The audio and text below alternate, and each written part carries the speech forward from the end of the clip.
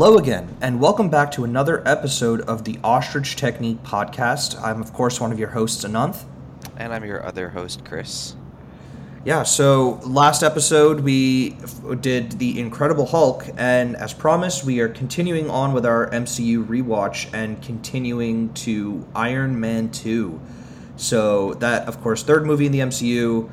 I think pretty mixed opinions on this movie as a whole, I think, from the general fandom, right, Chris? Yep. Yeah, so it's, I guess we can just, jump right into it, Chris. So why don't you take it away, give us a synopsis for Iron Man 2, and, some of the just, cast details and stuff. Sounds good. So, Iron Man 2. With a world now aware of his identity as Iron Man, Tony Stark must contend with both his declining health and a vengeful madman with ties to his father's legacy. So this again is directed by Jon Favreau, returning from Iron Man 1. It also stars Robert Downey Jr. again, as well as Gwyneth Paltrow, with new additions of Mickey Rourke and Don Cheadle. Yeah, so, of course, the elephant in the room, Don Cheadle, replaces Terrence Howard. We see that pretty early on in the movie. Did you have any thoughts about that, I guess, the first time you saw Iron Man 2, Chris? Not really. I guess Rhodey definitely plays a much more prominent role in Iron Man 2. So, whereas Iron Man 1, he was definitely, he was still there. He still had a presence, but it didn't strike me enough where it's like, okay, well, this is kind of weird. I ended up actually liking Cheadle's performance better, or interpretation of the character anyway. So, it didn't really bother me that much. What about you? Yeah, I remember when I first saw the movie being slightly confused by it, like, oh, what, this is a different guy than played it in Iron Man 1. But I think, over the years, over time, I agree with you. I think his performance is definitely better than Terrence Howard's performance. And it's interesting because, I was doing a little bit of research before the episode, before we recorded, and apparently they had actually reduced Rhodey's role in the movie initially, and then when they cast Don Cheadle, they actually beefed the role back up because he is such a good actor. And yeah, it was just really interesting to see how they took. And honestly, I think he's probably one of the best written characters in Iron Man 2 overall, which I can't really say for everyone. Like, and we can get into that, of course, once we start discussing the three acts. But I really think that they did a really good job with him, and Don Cheadle really just brings a lot of relatability to the role for sure. Yeah. So I guess we could just jump right into it. So of course, Act 1. It's an interesting way they actually start off this movie, because we of course hear the as the logos come in and stuff, we get like the press conference from Iron Man 1, of course, the pivotal one where Tony Stark reveals that he's Iron Man, but we see it from a different perspective. This time we are in sort of the dim and dark and snowy Russia, and we see that it's playing on this really tiny TV screen of someone we don't know who. Of course, we do learn that it is Anton Vanko and his son Ivan Vanko, and it's interesting, that whole scene where they actually show him making the arc reactor for the first time. I don't know if you saw it the same way, but I kind of saw it as a foil to Tony. Yep. How he was literally building his arc reactor in a cave with a box of scraps in Gulmira. He basically did the same thing in Siberia. I don't know if you felt the same way. No, I literally felt the same exact way. I was like, oh wow, this is the other side of the coin. Yeah. But yeah, I totally agree with that. Yeah, so no, I thought it was just really interesting how they try and set him up as this foil for Tony Stark. And in some ways he kind of is. They show that he's very smart, they show that he's physically capable, but life just handed him a really poor set of circumstances, and he was stuck in Russia with his dear old dad who was sick. And yeah, and his bird, of course.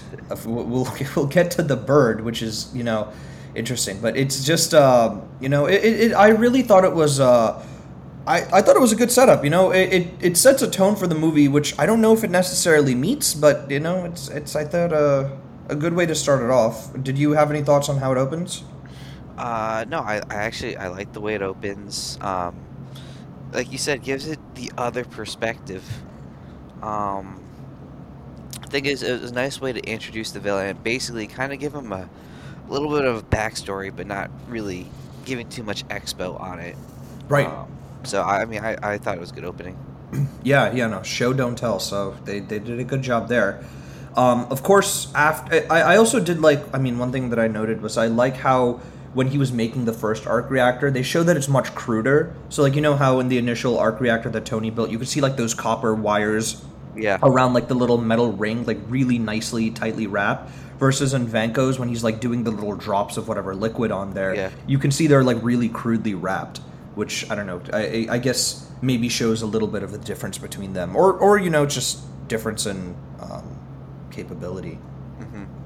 Um, yeah, and then of course after that we go to the whole Stark Expo bit, and this is really I think the only time that I'll talk about the score again.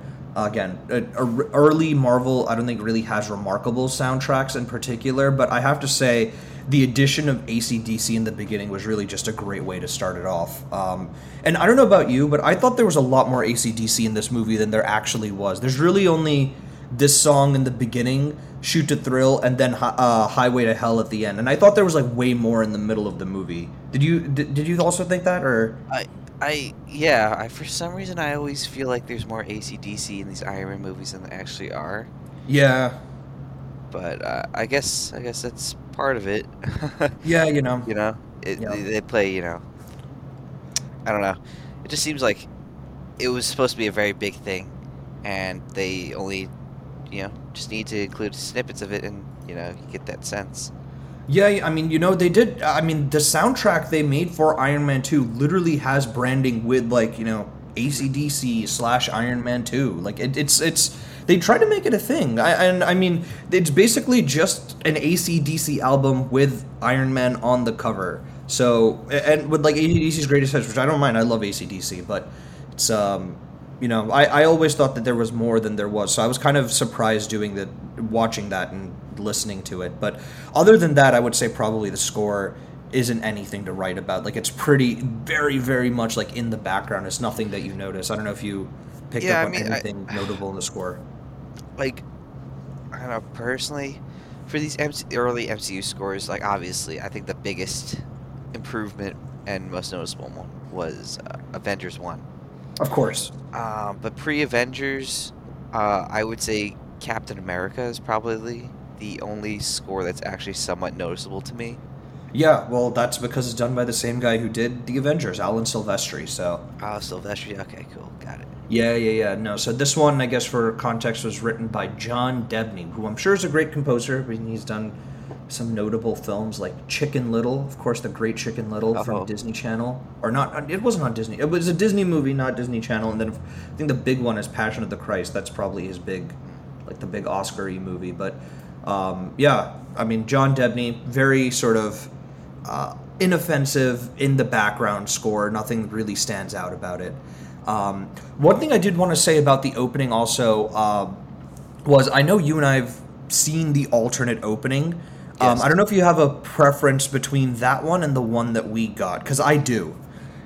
So you're talking about the opening with him just Tony being like puking in the plane and then kind of just jumping out. Yeah, to yeah. some The drunk stuff? opening with with Pepper in the plane, Yeah. and Pepper throws off the helmet, and which we also got in like the trailers and stuff, where like she kisses the helmet and then throws it off, and he has to go get it.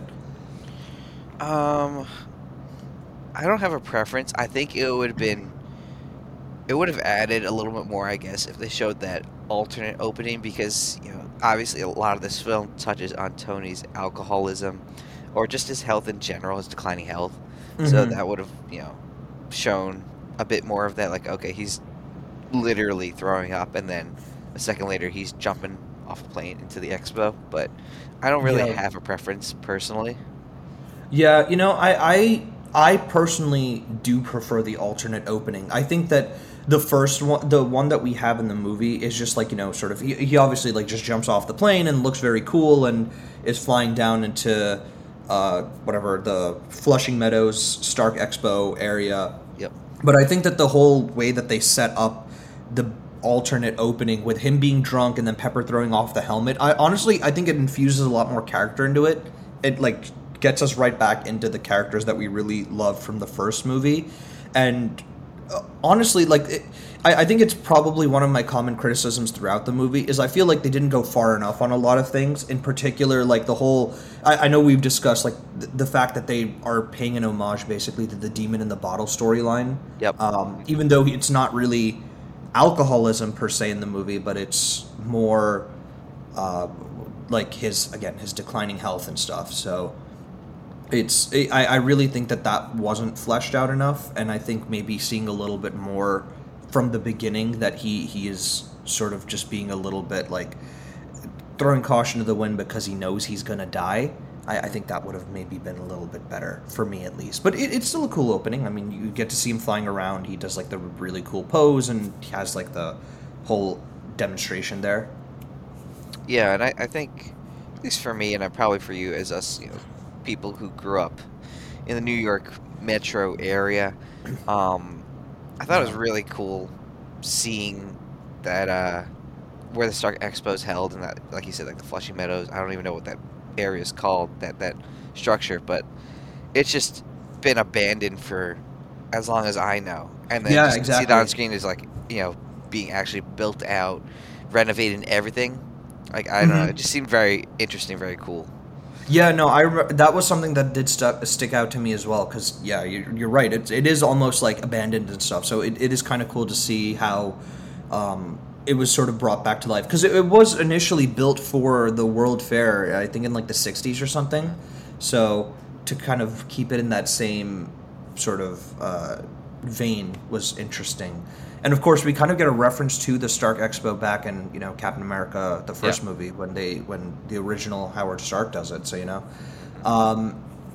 yeah, I guess we'll move on from there though. But we get back into that whole bit. We do of course get our Stan Lee cameo right away, which is the Larry King cameo where he's Tony's like just exiting the Stark Expo, but then it sort of shifts back from the expo, and then they now go to the Senate hearing where Tony's called to a Senate hearing, and Well, did you skip over the blood toxicity stuff?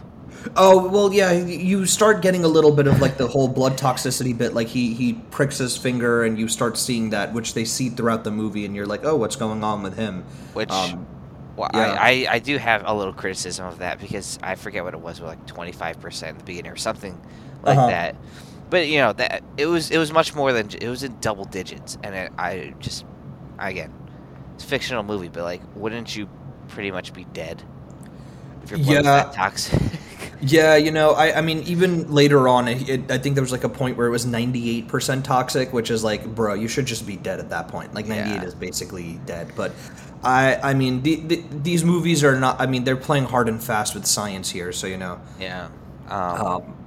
But and then to kind of segue to your point of the Senate hearing, we have a Kate Mara cameo. Was that Kate Mara? I was trying to look that up on IMDb. The one who serves him.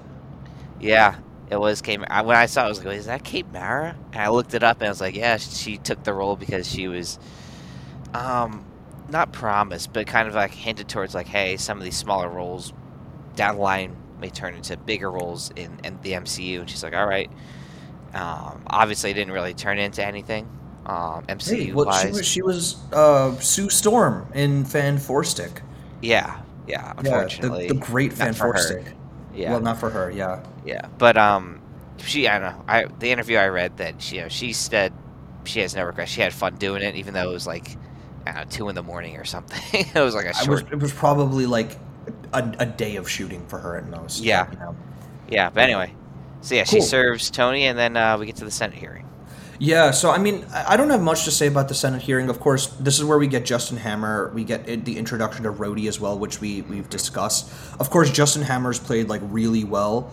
I do like the fact that they call him the current weapons contractor. Of course, since Tony isn't the weapons contractor anymore for the government. We get like whatever the different attempts of the Iron Man armor that we see, and I think that this movie in particular, like the way that the cuts shift, I don't know for you if it felt jarring, but for me it definitely did. How we're going from really serious tone in Russia, then we go to like the glitz and glamour of the Stark Expo, and then we go back to this sort of conversation about Iron Man tech and the government, and it really just sort of speaks to the movie as a whole, which, like, I mean, this was really the first like 10 minutes of the movie where it goes to all of these three things, and I think the confusion of the movie really does play in my mind. Like, it really doesn't know what it wants to be.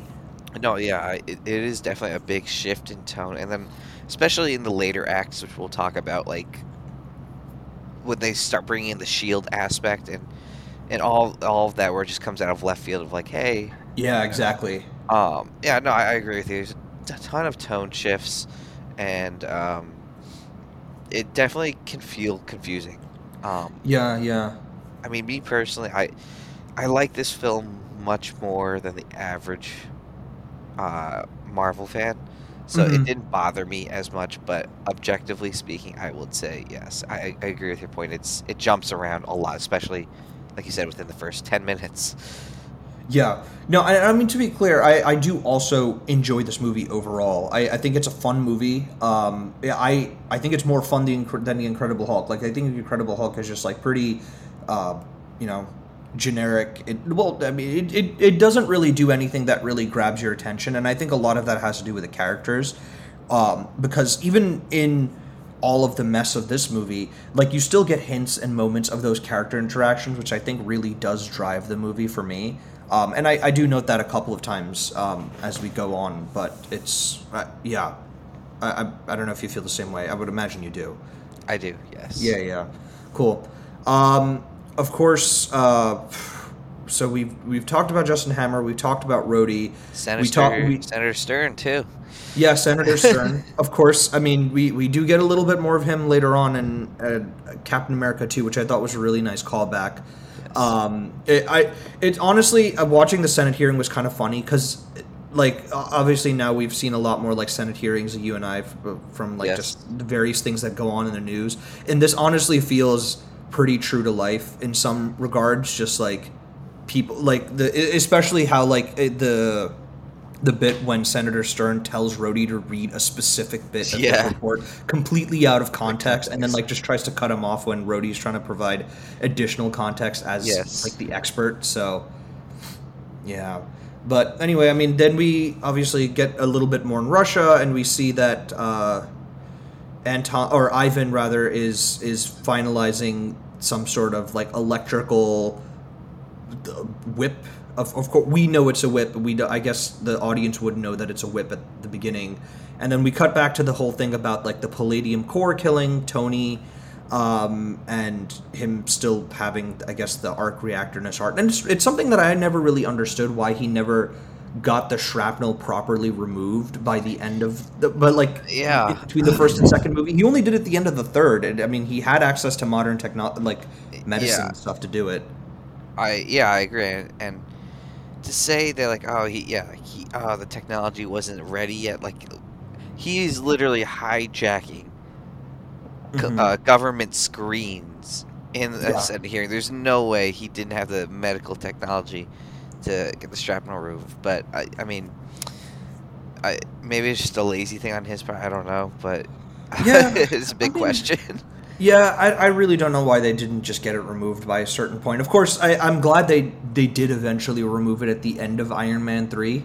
Of course, yeah, but the whole thing about the palladium poisoning, I thought it was interesting again, but they didn't really flesh it out enough. And then I thought that, honestly, though, the whole point of the palladium poisoning was an interesting angle to make his sort of debauchery and the way that he was sort of throwing caution to the wind. Like, it Yep. was an interesting angle to put that, and I didn't really realize all of the, until this rewatch, I didn't realize all of those sort of him acting out that way was a function of that.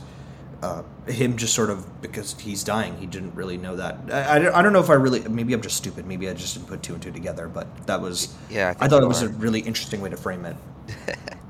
Yeah, I mean, I, I feel like that was very heavily implied that he was being so reckless because of his impending death due to the palladium poisoning.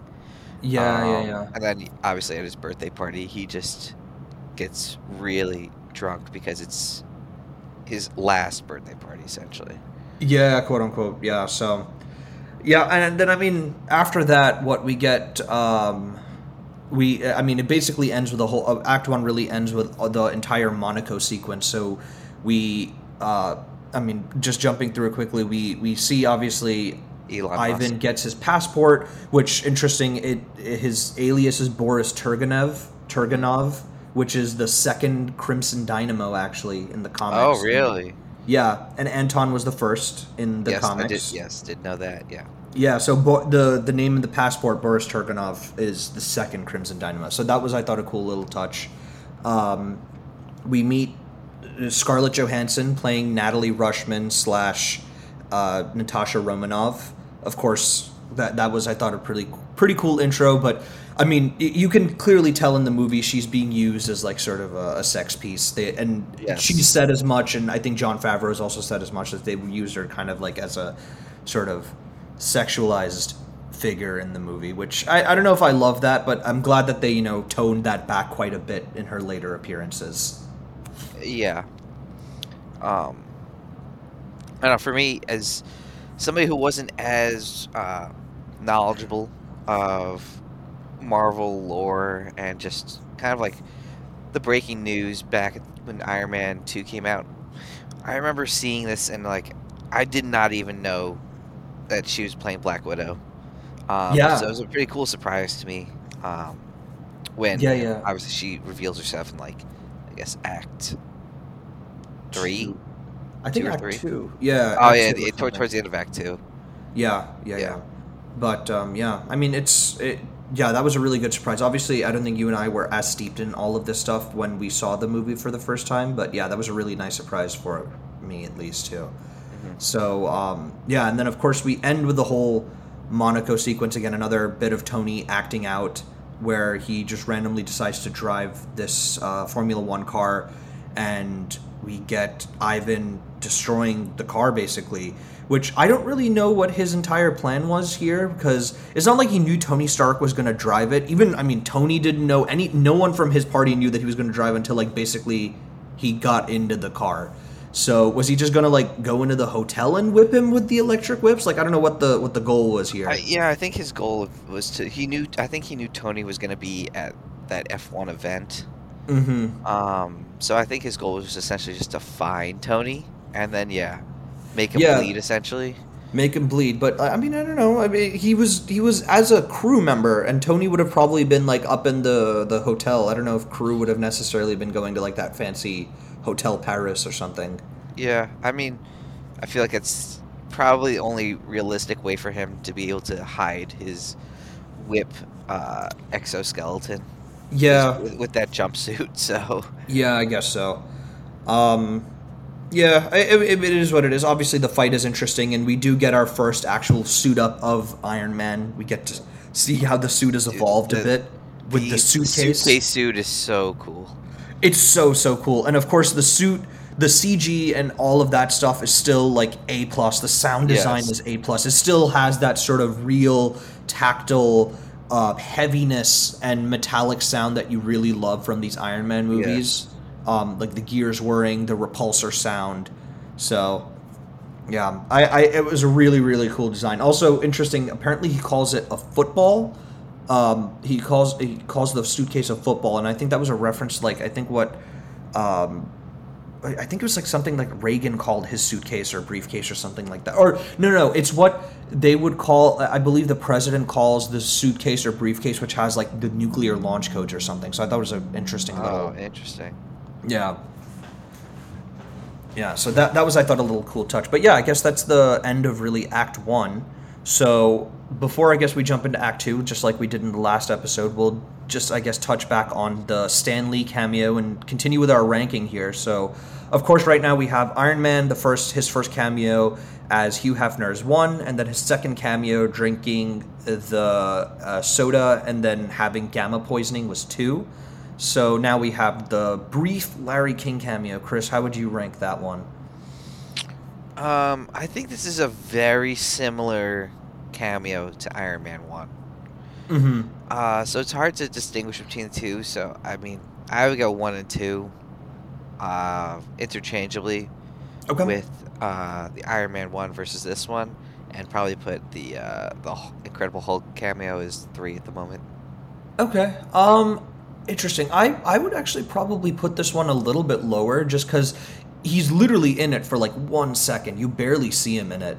And I don't know. I felt like the one in the Incredible Hulk was a little bit more impactful, but we can we'll probably just stick with yours. We can say that Iron Man 1, Iron Man 2 is 2, and then Incredible Hulk 3. Well, I mean, we could also have our own rankings too. Yeah, I guess we could. That's just, I guess, more work to track it, but that's totally fine.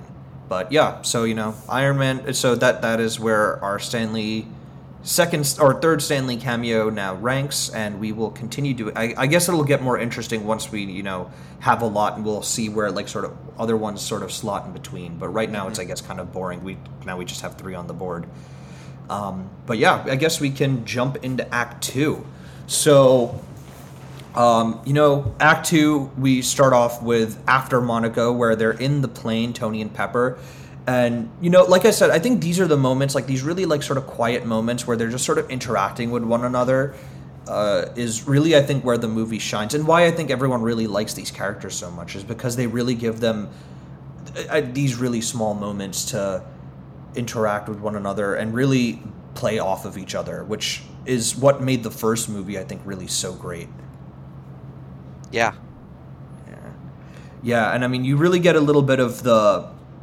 I think this is actually that moment where you get a sense of he's really trying to take it all in before he dies, and he really thinks he is going to die, which is kind of interesting because, especially from, like, the first movie, we saw that in glimpses when he was in the cave in Gulmira, but he didn't... he always has this sort of sense of, like, I'm invincible, like, nothing can really hurt me. Just Invincible Iron Man. Confidence, yeah, the Invincible Iron Man, exactly. So it's just interesting to see that sort of vulnerability from the performance, and of course Robert Downey Jr. just plays it really, really well. So, yeah. So I think, of course, after that we cut back to Vanko in prison. Interestingly, he gets broken out, and it was interesting because here he of course meets up with Justin Hammer. And he acts like he doesn't speak English, but it was interesting because I didn't obviously mention the scene earlier where Tony goes and meets him, and like when he's in custody, he speaks very good English there with Tony, like talking about like how you can make God bleed and all of that stuff. And then when he's with Hammer, he like is talking like in Russian, which is I thought kind of funny. Yeah, I mean, he's clearly playing Hammer. Yeah, he's on another level of intelligence. Yeah.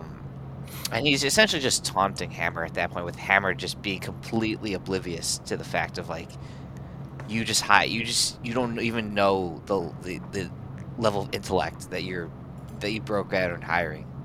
Oh, definitely not. No, I mean he just saw dollar signs. Yeah, and I think it shows like Hammer just does not see Vanko turning on him coming. And I think Vanko realizes that right away. It's like, this guy just doesn't even know who I am. Right. Or doesn't recognize my abilities. And so he's just kind of playing with them. Like, pretending not to know English. Yeah, no, of course. It's just really interesting, that whole thing. And of course, here is where we get the famous line, "I want my bird." Yes. Yeah, the famous "I want my bird" line. So I found that really interesting. I mean, his choices for this character are just very interesting, I would say, overall. Mickey Rourke? Mickey Rourke, yeah. Yes. Quite the character. Very. Yeah. Of course, here we also, after that, now we get a little bit more of the Tony-Rhodey relationship. Of course, Rhodey's really mad about the whole thing at Monaco. And, he storms down and is about to, like, just chew Tony out. And then, of course, he sees Tony is really sick, and he immediately goes into friend mode. And I really like that sort of dichotomy that Rhodey plays in this movie. And, again, Don Cheadle, I think, just plays that really well. He does. And I think the big difference between him and Terrence Howard's portrayal is that it's much more like a buddy buddy or like, you know, brother around the same age sort Yeah. of dynamic, whereas Terrence Howard it really felt more of a supervisor, like older brother Mm-hmm. sort of role. Yeah, Um, definitely. and I think Yeah, it they. works better the way Cheadle has it. Oh, for sure. No, I know we discussed that in the first movie. The choice between Terrence Howard and the choices that they made. Apparently, Don Cheadle did try to pull a lot of cues from Terrence Howard's performance, just to keep it consistent. But I do think that that change in particular to make Rhodey seem more like an equal with Mhm. Tony was just much better in my opinion. I think it plays much better as them like being actually friends as opposed to yeah, like you said, being more of the older brother type. So Mhm. yeah, of course, I think after that, even though he has that whole bit, uh, there's the whole birthday party that happens pretty soon after that whole thing where it's kind of interesting because initially in the plane where Tony's saying, "Oh, do you just want to not have like a birthday for me at all? Like we could just do like something really small." He's just trying to, spend the time with people that he cares about, but ultimately, falls back to his worst sensibilities where he is doing this party, and of course, this is the whole bit where you actually see him drunk and just trying to, hide all of his complications and mask it all with just sort of being this fun-loving guy. And Pepper tries to shut it down, and then Rhodey also just gets really mad, and this is where he actually takes the suit. And I think you and I have discussed this separately, but one thing that I never really got was how Rhodey fit in this suit, because I'm pretty sure that Tony made them custom for his own body. So I agree, but I also think just like what was it just like his sort of like lock or scanner to get into his workshop that yeah, he allows certain access, or I guess it's like maybe not like a one size fit all, but like a one size fits certain range of people, and I guess Rhodey was within that range. Um, maybe. I don't know. but I mean, according yeah, to what Natalie Rushman, there's apparently inbuilt contingency or inbuilt redundancies to prevent any sort of unauthorized usage. But so yeah, I mean, clearly, I guess Rhodey was someone that was meant to be authorized in yes, his mind. So, yeah, I think Rhodey. I, th- I I feel like it's implied that Rhodey is one of the few authorized users. of course. I mean, obviously, at the end of Iron Man 1, Rhodey looks at the prototype silver suit. It's like, next time, baby. So I think he and Tony have probably had discussions at some point of like, hey, like, can I fly one of these things? I Yeah, think they're yeah. good enough friends where it's like, okay, I trust you enough to handle this.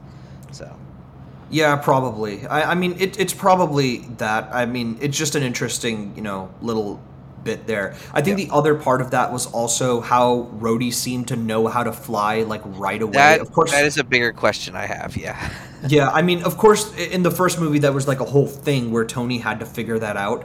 I mean, the way that I guess, rationalize it was that probably, like, Jarvis is there to help out. Like, I mean, Tony had really done a lot of the legwork figuring out the specifics of flying, so probably there was some software to help out with that, but Yeah, I still feel like it should have been more difficult than it was. yeah. I mean, like you can see when Rhodey ends up stealing the suit and flying it back to the Air Force Base. You could see from a Rhodey POV, he does have like the flight like dashboard up essentially, where Right. he'd be used to as somebody in the Air Force. But I would like to take a guess at that at some point between Iron Man 1 and Iron Man 2, Tony had trained Rhodey to some extent on how to use the suit, maybe Hmm. giving him like, some flight lessons or just basic training on, okay, here's how you use the repulsors, etc. I mean, that's the only thing that would make sense for me on top of like what you said, having Jarvis to guide you, etc. Right, right, right. I mean, I guess another bit also was like, I mean, I would imagine I mean, these are very expensive suits. I can imagine. I don't know why Yeah. Tony just never took it back. I mean, I guess maybe the image of barging into a U.S. Air Force base, maybe not the best look, but I mean, it is his suit technically, and Rhodey did technically steal it, so I don't know. Yeah, I mean, Tony was dealing with some stuff. I mean, like, Hmm. I guess we can try and transition to that, but yeah, Yeah, obviously the birthday party, they have the fight. yeah, Um, Basically, yeah, the repulsor to repulsor kind of just knocks them both out, and Rhodey flies away with the suit. And that's kind of when Nick Fury comes in, right? And yeah, yeah. kind of, uh, I guess, meets him at Randy's Donuts. Yeah, that was interesting. I mean, like again, the Shield story really does sort of come out of nowhere. Yep. I mean, he says that Tony needs to get back to work. I mean, initially we don't know what that is, and of course later we find out that it's to finish building the arc reactor properly. But it's not really clear why Shield needs him to do that. Like, it's more like just Avengers Initiative. well, I mean, yeah, but what about the Avengers needs an arc reactor in particular, or do they just need Tony in particular to like They need be Iron Man. yeah, they need Iron Man. They don't need Tony Stark, right? That's the Yeah. whole thing at the end. But I don't know. I think I agree. The whole Shield thing just sort of really comes out of left field, and of course, I guess outside of the movie, we know that Yeah, it's a a lot. setup. It was a whole setup thing, this was actually a thing that gave a lot. It was a lot of friction between Jon Favreau and Marvel because Marvel obviously really wanted all of this to try and set up the Avengers, and Yeah, Jon he did. Favreau really wasn't buying it, and he had to do a lot of rewrites like Yep. on the set. So, and a lot of that is why he didn't come back for Iron Man 3. So, it's a shame because I would have liked to see Jon Favreau's Iron Man 3. So, Hmm. yeah, but yeah, I mean, anyway, I guess the bit here is well, after that we also get back to. I mean, it's interesting because the whole bit with Ivan Vanko and Justin Hammer, like we only get a few scenes with them really. Like we get like one bit where Ivan is making drones and not suits, so like you can see Hammer, like he's really sort of pushing Hammer's patience here. And you can also see bits that like Ivan really has like some sort of other plan going on here in his mind. Oh, He doesn't very think, much. Yeah. yeah. Um, and then after that, of course, separately, we see Rhodey showing his thing to the generals and weaponizing it with Justin Hammer, which I thought was kind of. I mean, that's like also a pretty iconic scene where Hammer's like just sort of walking through everything, and Yeah. again, really played well by Sam Rockwell. He just does a really great job there. Yeah. The ex-wife. Yeah, the ex-wife. Oh man, bust his bunker with the ex-wife. And then, of course, after that, we see Tony, going through all of the materials with from his dad and getting that whole information about the weapons reactor or the arc reactor and stuff, and Yeah. stuff, and that's really where Act Two ends. We end with Howard basically giving Tony the hint that like, look, I built like this is the hint here. I built this all for you. I'm sure you can figure this out. Blah blah blah. You are my Yeah. greatest creation.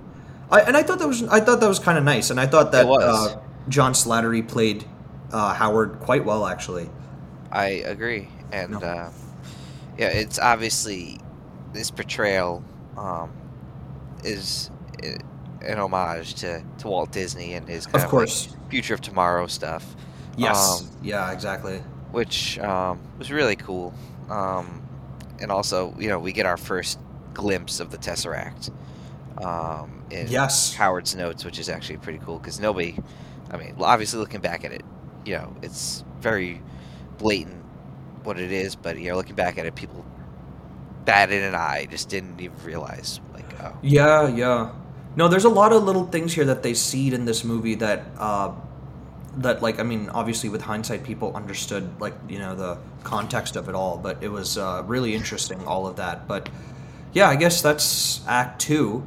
Yep. And with that we'll jump back into the segment that we introduced last time, which is our trivia segment. So of course last time I was the one put in the ringer for trivia for the Incredible Hulk. So this time, Chris, I'm going to be asking you 5 questions from Iron Man 2. Are you do it. ready? Hopefully you haven't cheated here and I have not. gone through IMDb. Okay, cool.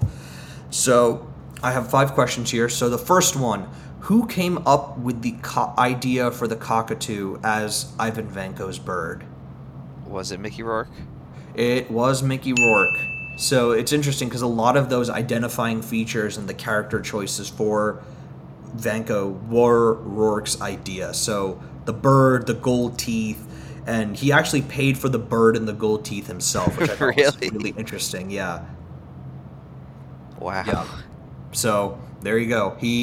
So Ivan Vanko was very much, I guess, a creation from Mickey Rourke, which is, I thought, just quite interesting. Yeah, so question 2 here. What famous Marvel villain was initially tattooed on Vanko's neck but was removed due to CGI? Or with CGI, rather.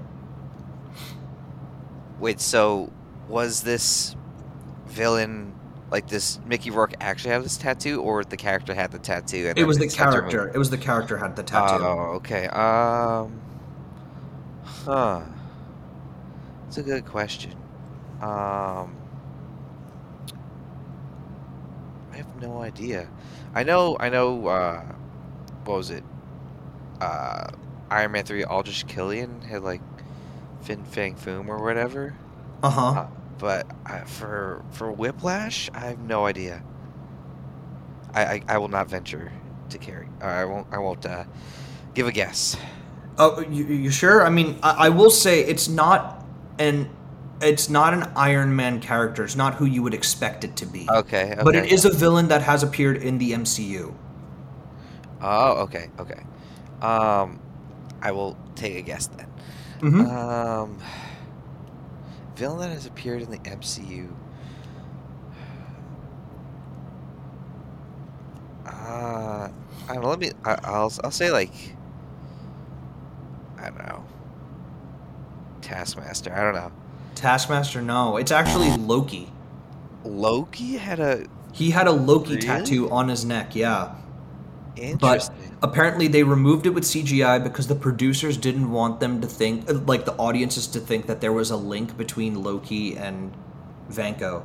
So they actually removed that with CGI whenever it was visible on his neck, which I thought was very interesting. Interesting. Yeah. Yeah, the third one I think is going to be a bit of a gimme here. Which 2 comic book villains is Ivan Vanko in the movie meant to be the combination of? So Crimson Dynamo. Yeah. Yeah, because, well, I guess also there was Whiplash, Yeah. but it Yeah, wasn't. that's it. Okay, I was gonna say, but his Whiplash is different than the Whiplashes in the comics. Yeah, of course. I mean, it's interesting. Yeah, so it is Crimson Dynamo and Whiplash. I will say it seems like a bit of a stretch on the Crimson Dynamo front. Like, It had to be the mechanized suit and the fact that his dad is Anton. yeah. I mean, I kind of see why, but like, he wasn't really the Crimson Dynamo. No. Like, there really. I mean, there's not even one hint of his suit being red like the Crimson Dynamo. No. But it's also interesting because I believe the original Whiplash wasn't Ivan Vanko, and they actually made Ivan Vanko like Whiplash in the comics, like after this movie. Because Ivan Vanko wasn't a character. Yeah, so they made him Whiplash because of this movie, and it actually, I believe, changed in the comics in like 2010, which I thought was interesting. Yeah. All right, question 4. What well-known company today lent its facilities for the filming of Justin Hammer's Warehouse? Oh.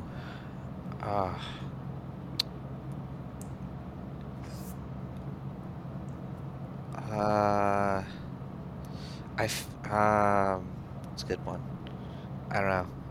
Amazon? Amazon? No, it was SpaceX. So. Oh, I knew that too. Because I mean, obviously Elon has the cameo. Yeah, Elon has the cameo. So, yeah, SpaceX, they actually lent his facilities, which is why, like, when he's walking for the first time and showing Ivan his original suit, you can see, like, almost like those sort of the space shuttle or, like, the rocket sort of fuselages that they have there, which is interesting. So, and the people that are walking in the background are actually SpaceX employees, which I thought was interesting. That's pretty funny. Yeah. And I guess on the theme of Justin Hammer, for your last question, what famous older actor was originally considered for the role of Justin Hammer? Oh, good one.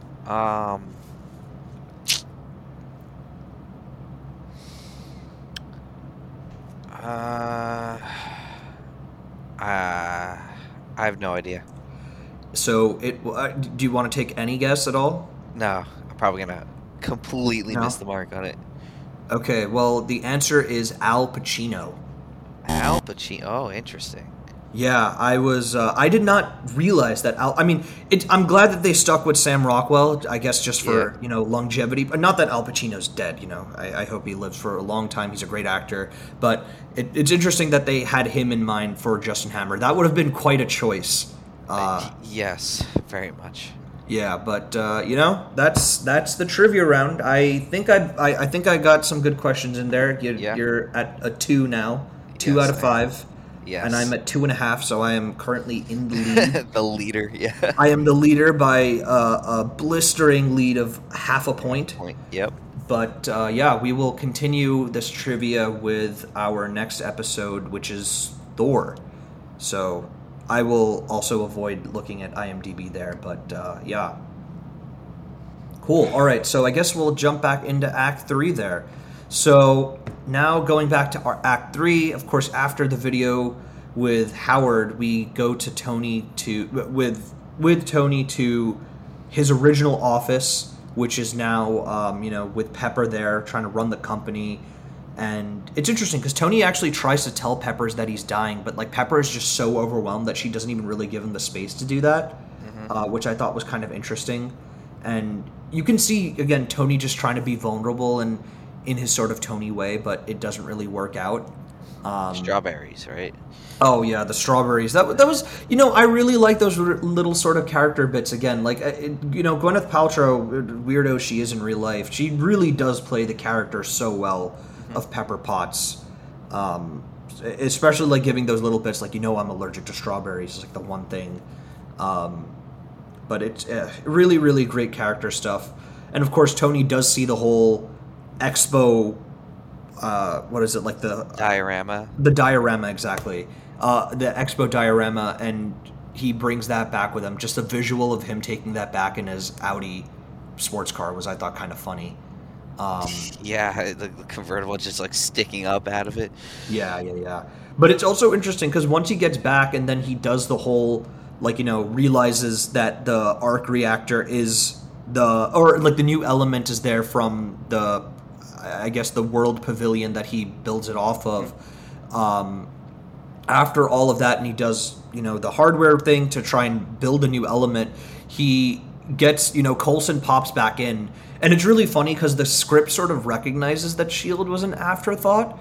And he's like, oh, hey, you broke the perimeters. Like, yeah, where were you? I did this, 5 years ago or something like that, which also kind of shows that they really didn't care about the S.H.I.E.L.D. plot because I mean, Coulson makes a whole point of oh yeah, no, if you leave this perimeter and I'm here to enforce it, then that's going to be a problem.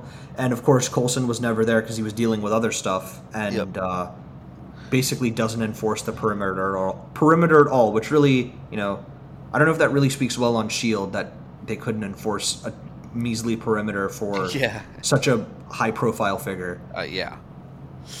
But yeah, of course we also get another little broader MCU reference here because we get the shield, the Captain America shield that Coulson holds up, which honestly I thinking about it does have a little bit more context to it just because Coulson was also such a big Cap fan. Yeah, so him seeing, oh, what do you have this here for? Probably thinking, oh, this is a collectible. Yeah. And it's just a balancer or a level essentially for the... Yeah, a level for that whole thing. And of course, Tony discovers his new element here. Did we get a name for the new element, or did we just call it a new element? Yeah, at least in the movies, it's never given a name. I know in the the book for the movie, they name it Vibranium, which it really is not. It is not Vibranium, no. So I'm gonna just say it's just a new element.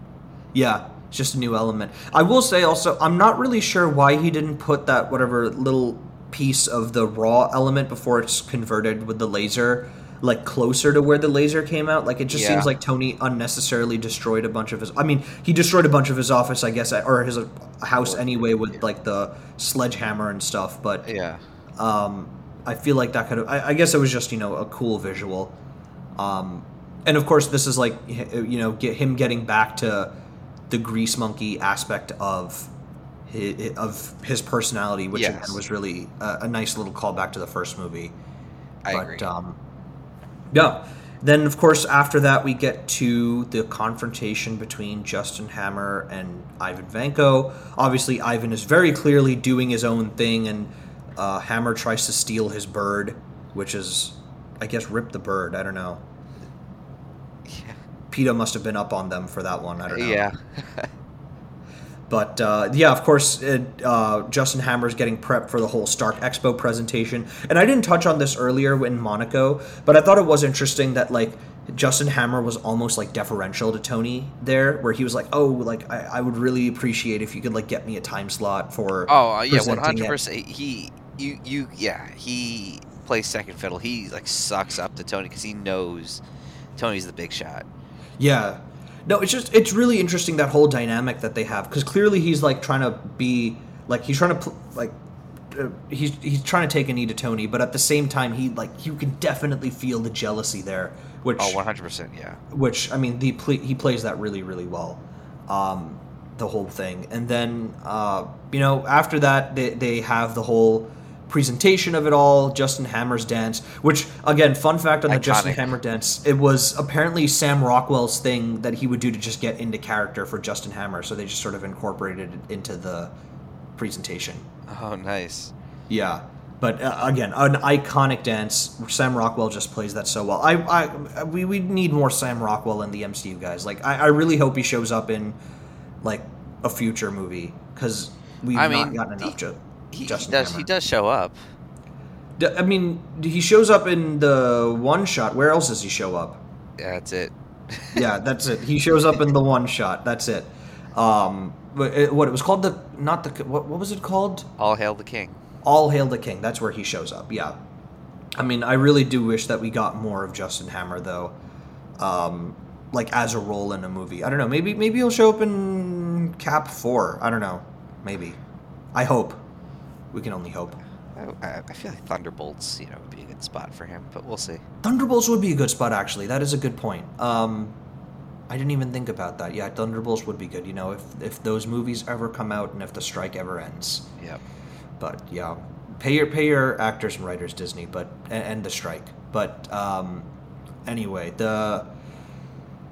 we get the whole thing, and then we of course then get the reveal of War Machine. And I know we've discussed this separately again, but man, the original War Machine design is so cool. Good. It's such a badass look. Especially the Gatling gun on the top. Like, they really deprioritized it in the later movies. Like, I know they kept a little bit of it, like, up to, like, I think Civil War even. But, man, the original look is just so cool. And especially the color choice that they made for it. Like, the gray and the really dark, like, sort of almost like the onyx color that they chose. Yeah. And, like, you can feel the weight of the suit. Oh, yeah. The sound design is different, which, again, kudos to whoever did the sound design in this movie, because it was really, really well done overall. So, yeah, man, what a great design for a suit. Of course, I guess the weapons aren't nearly as good in it as Tony's weapons, but, it was a really, really great design. And of course, then that's really when the whole final battle starts. I don't really have much to comment on the final battle. I don't know if you do. It was just sort of cool overall. Like, just flying around. You see, Tony's more nimble. Yes. I mean, Vanko's big thing was, drones are better than people. Obviously, I mean, I think that was more of just trying to convince Hammer to let him do his thing. Right. Just build an army, essentially. Yeah, exactly. But yeah, I mean, it shows Vanko's prowess with just technology in general. Like, he was, controlling them remotely, all the drones, running code and etc. And then, yeah, I mean, obviously we have the chase, the flight chase, but then inside the Oracle greenhouse dome thing. Mm-hmm. I think that was a fun fight scene. A lot shorter than I would think it would be. We don't really get to see that much whiplash, honestly. Oh, for sure, yeah. Mm-hmm. But yeah, I mean, obviously a good callback at the end of how they defeat Whiplash with the repulsor to repulsor, War Machine to Iron Man thing. Yeah, yeah. It's interesting. They never actually used that again, that whole No. mechanic of the repulsor to repulsor, which is interesting because I mean, with a lot of other like little bits like that, they do, I feel, bring that back in other movies. Like even the hammer on Cap Shield, like Thor's hammer on Cap Shield, they bring that back in the Avengers movies too. So Yeah. um, it's Oh, interesting that they never, yeah. Go ahead. I guess in also in that whole sequence of with the drones, obviously we have Tony saving a little kid in the Iron Man mask, Yep, who ends which up is yeah, confirmed to be Peter Parker. yeah, Yeah. retroactively. Retroactively, Um, but I do feel like there was like I feel like I read on like Reddit and stuff like way before Spider-Man was added to the MCU that like people were like, oh, what if this was Peter Parker, like that'd yeah, be a really cool thing. yeah. So that was cool. I will say though, I'm not really sure what Van Gogh's goal here was with the whole thing. Was it just to sow chaos or was it just to go after Tony? I really don't know what I the think it was to go to kill Tony. yeah, because I mean, why was his drone then just attacking random people? Why I don't know. Well, yeah, I guess it's also to create some chaos. I mean, it is a Stark Expo, so you're hurting his legacy that way too. I didn't think about that. That's probably fair. Maybe.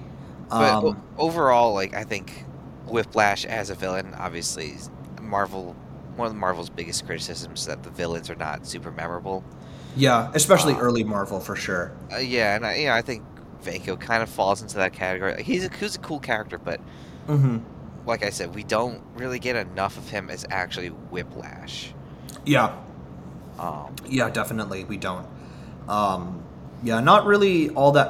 Honestly, more memorable of a villain kind of for me was Justin Hammer in some ways. yes. He had much more character to For him. sure. For sure. I mean, he probably also had the same amount of scenes as like Vanko, but I don't know. Sam really ate up those scenes. He really did Yes. such a good job with them. Yep. Even though his wasn't as showy a role as Mickey Rourke's was with all of his various choices. Hmm. But yeah, of course, the end of the movie we get like two different scenes. We get like the bit with Shield and Fury, the Avengers Initiative, and Tony reading out how you mentioned like in the beginning that Iron Man was recommended, but not Tony for some reason, which I thought was Yes. interesting. And we actually see Wakanda on the map behind Tony. Yeah, we do. We do Uh, see Wakanda on that map, which is also yeah. a nice little nod to what they'll do. I mean, in Phase 3, they didn't really get to Yeah. that for a while.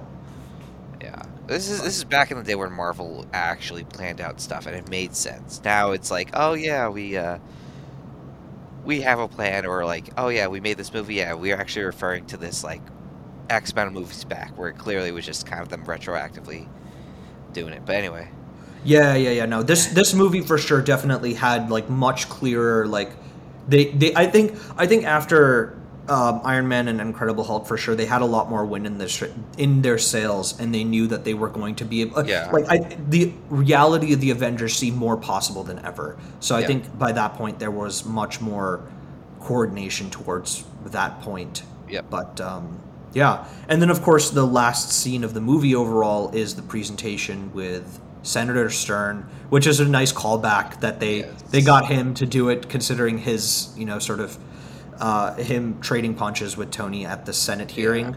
And his little line to Tony when he's putting the medal on was so yeah, funny.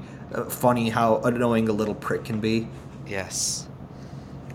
Gary Yeah. Shandling, rest in Gary peace. Shandling. I mean, great role. Rest in peace, Gary Shandling. But it was I thought he played it well for whatever little Yes, screen time he had.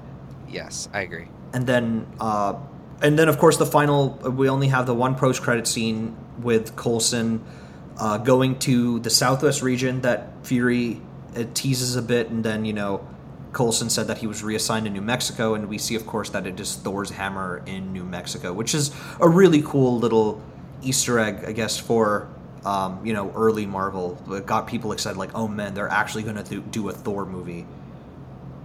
So, Hmm. yeah. Well, that is Iron Man 2. So, I guess Chris, any other final thoughts on this movie, and then we can just sort of move into giving it a score. No other thoughts. Obviously, like we mentioned, it was really very clearly a setup to the Avengers, and had consistency issues because of that. But Yeah. overall, I found it as a fun movie, and like I said, I like it more than the general audience or fans. Yeah, no, I think I agree. I think it's a fun movie that has its problems, but it's still enjoyable at the end of the day. And I think a lot of that has to do with the characters and the fact that the characters feel fleshed out and you're interested in them, as opposed to, I guess, all of the flash and bang and excitement that goes on in the movie. And I think, I guess that's a criticism for Marvel as a whole now, where it doesn't really feel like they focus on the characters as much anymore. It's very much like, it's almost taken for granted that, like, oh, you're going to watch this movie because you're interested in this superhero, as opposed to the characters that make the movies more interesting. And probably why Guardians 3 was so good and refreshing after, a string of stinkers. I guess, except for Shang-Chi. Shang-Chi was overall well done, I'd say. But anyway, neither here nor there. So, what is your score? It's interesting. We're doing the scores out of 10, right? Out of 5. Out of 5. With 0.25 increments. Right. Yes. So with 0.25 increments, I think initially, because I rated this movie on Letterboxd, I initially had this movie as a 3.5 out of 5. I think after rewatching it, I've definitely bumped it down that rating. I think I would probably give it a 2.75. Wow. I would say. It's a little bit better than 2.5, but like, I think overall, like the shift in the shift in tones was kind of jarring for me. The unfocused nature of it, it really didn't know what the movie really didn't know what it wanted to be. Was tough. It made it less enjoyable, but I think, like I said, the character bits, the overall tone of the movie, there is still an element of fun to it, which I still give it some props for, and which is why I don't dislike the movie. But yeah, maybe would probably be a little bit lower than your end. Yeah, I mean, I'm stuck between a 3.25 and a 3.5. Oh wow, that is higher. Yeah, that's what I'm saying. I've consistently liked this movie more than the average fan. And the rewatch did not sway me to like it less. Interesting. So I feel like a 3.5 because it equates to 7 out of 10. I'll shift mine to like a 3.25. Okay. But it truly is kind of like that in between for me. But I'll go 3.25. Yeah, I think I'll stick with the 2.75 ratings, which would give it what is it, like a. It would be a little bit higher than a 5. What would that be? Would it be a 5.5? Yes. Yeah, 5.5. Or yeah. So there we go. That is that is Iron Man 2. So I guess any final thoughts before we wrap up here, Chris? No, I think we covered some good ground in this hour, and had fun rewatching. Yeah, no, it was a fun rewatch for sure. And then, of course, next episode we will be going through Thor, directed by Kenneth Branagh, with Chris Hemsworth's portrayal of Thor. Of course, you guys can find us anywhere you listen to podcasts: Spotify, Google Podcast, Apple Podcast, Amazon. If you'd like to, drop a rating, like to follow us, please do. If you have any feedback, of course, please do share your feedback. We're still, this is only our, fifth time doing a podcast. So any feedback that you guys have is greatly appreciated. You can, email us at ostrichtechnique@gmail.com. I guess that's really it for me, Chris. I guess we'll see you guys on the next one. Bye, guys. Thanks for listening.